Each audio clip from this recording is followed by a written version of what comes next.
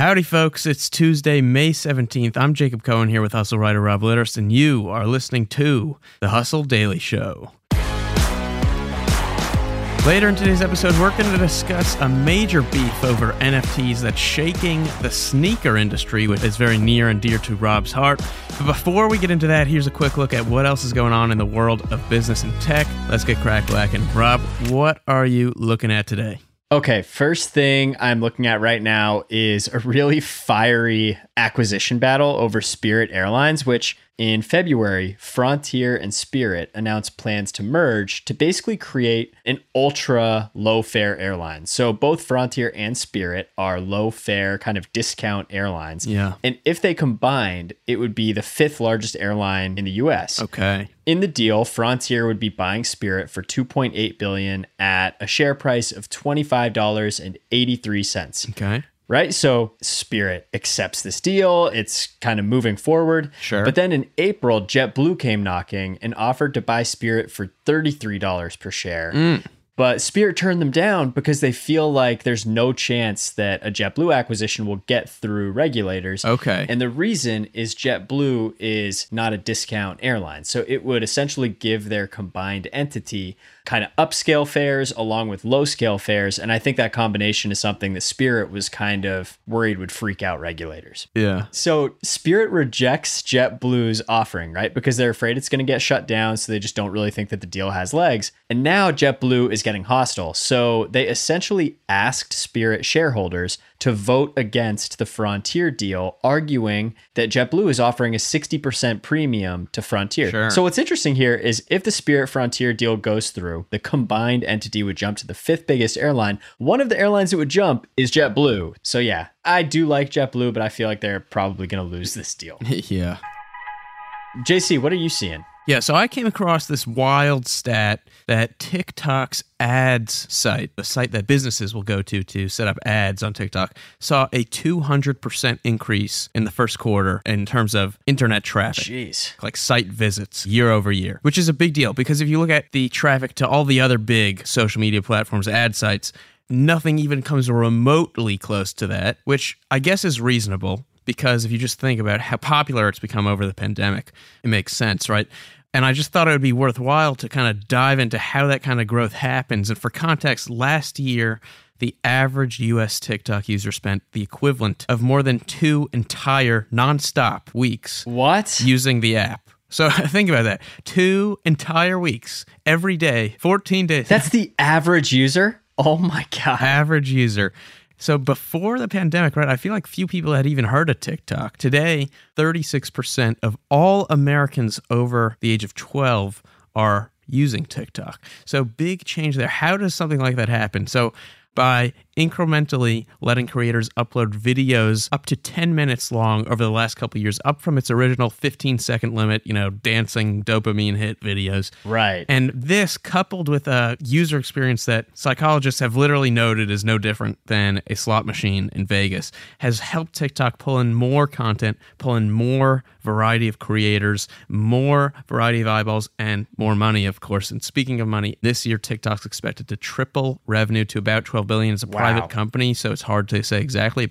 But it still has a lot to figure out. It's still tinkering with creator monetization. Data privacy is top of mind. It's banned in India. And former employees have reported navigating 85 hours of meetings per week outside of their normal work in TikTok. That's insane. I mean, the Wall Street Journal came out with that report recently, and I had to do a few double takes when I read that number. Yeah. 85 hours of meetings per week outside of their normal work. Insanity. So, I mean, you basically can't have a weekend, right? Like, there's no way. It's really crazy, but it's a popular place to work. So there you go. Yeah.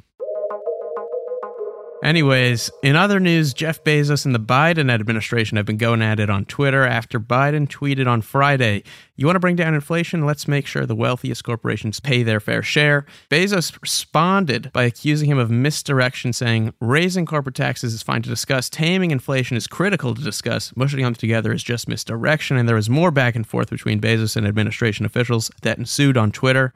Speaking of Twitter, shares of Twitter have given up all their gains since Elon Musk disclosed his 9% stake in the company. Much of the downturn happened after Elon Musk said the deal is on pause as he gets more information into how the company counts the number of spam accounts on the platform. In a series of tweets on Monday, CEO Parag Agrawal outlined how Twitter combats spam, adding that they can't publicly disclose any of the specific details of the process, to which Musk replied, "So how do advertisers know what they're getting for their money?" And he also replied to one of Agrawal's tweets with a poop emoji, so there's that. And finally, McDonald's said it would sell its business in Russia over the country's invasion of Ukraine in March. McDonald's said it would temporarily close its almost 900 restaurants there while continuing to pay the 62,000 employees there. The company's first restaurant there opened in Moscow in 1990 and served more than 30,000 people on its first day.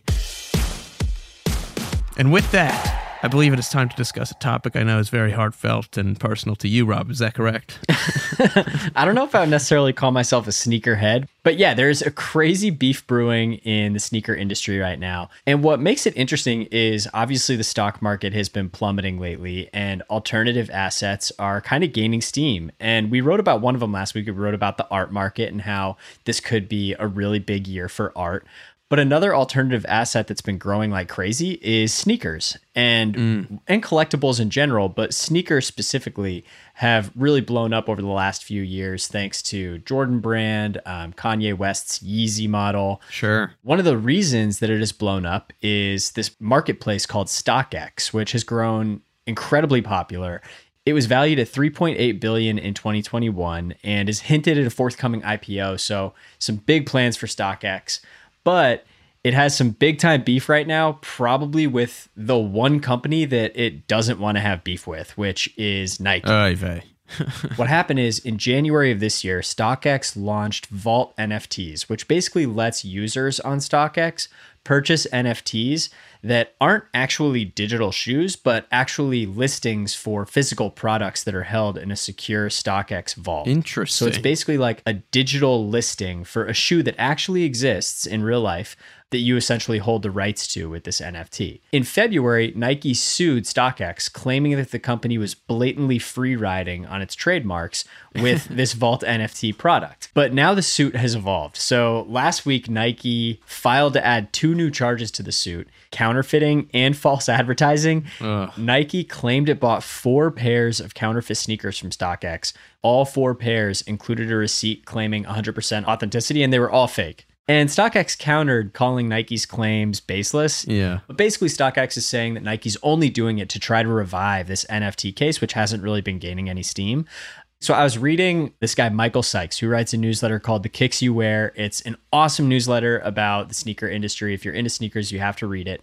And basically what he was saying here is like, everybody kind of knows that there are fakes on StockX here and there. It's kind of like a well-known fact by the people that use it. But basically by bringing this to light, Nike is really kind of throwing a lot of shade on the StockX name because this is obviously getting a ton of headlines. Yeah. StockX countered, calling the claims baseless, like I mentioned, but they also included some really juicy details in their rebuttal. First of all, Nike's own brand protection team has approved of StockX's authentication systems. Also, and they threw this in there, did not provide a lot of detail. It's one of those kind of scandalous lines that who knows what this actually means. But StockX said that several Nike executives actively buy and sell shoes on the platform. So, causing some serious drama there. Yeah, a lot of pot stirring on both sides. seriously. So I talked to Mike about this and basically like asked him, what does this lawsuit mean and what does it kind of project for the future of the sneaker industry? And he basically said that he does think the counterfeiting claims are kind of a distraction and that the suit is really about NFTs and could seriously set legal precedents on what fair use means for virtual goods going forward. So it's actually a really important case to watch, I think, on that front. The really interesting thing here, so the 2 most popular brands on StockX are just Nike and Jordan Brand, so which Nike owns. So what could, like, if this continues to escalate, there's probably a world where Nike would pull some of its goods or try to fight having its goods on StockX, which would be very, very bad for StockX. So there's probably a point in this lawsuit where it might not necessarily make sense for StockX to continue fighting. I'm no legal expert, but it just doesn't really seem like a super smart idea to Mike described it as kind of biting the hand that feeds you. Yeah, I mean, this is so interesting because you're going to see similar trends to what's happened in the physical world. So what you're going to see now as digital goods become bigger and bigger is companies like Nike trying to do the same thing online. They don't want other people to take advantage of their IP and trademarks and logo if they can do it themselves and sell it themselves. And it's going to be really interesting to see how the physical legal challenges manifest in a digital world where authentication and ownership is easier to validate. Yeah, exactly. If people are going to be wearing Nikes in Fortnite or wherever else the metaverse is taking place, Roblox, whatever, Nike doesn't want anybody else putting them on people's feet. They want to be the only ones that are supplying those. Which I think it is funny. I think StockX probably actually has a point here. Like, listen, guys, we're not selling digital sneakers. I don't know. I think Nike just wants to kind of ward that off as fast as they can and nip that in the bud so it doesn't evolve past it. But going to be fascinating to see how it plays out. For sure. All right, bada bing, bada boom. That is it, folks. If you like what you heard today, we've got a lot more tech and business coverage over at thehustle.co. I'm Jacob Cohen here with Rob Litter. Our editor is Robert Hartwig. Our executive producer is Darren Clark. Thanks for tuning in to The Hustle Daily Show. We're a proud part of the HubSpot Podcast Network. See you tomorrow.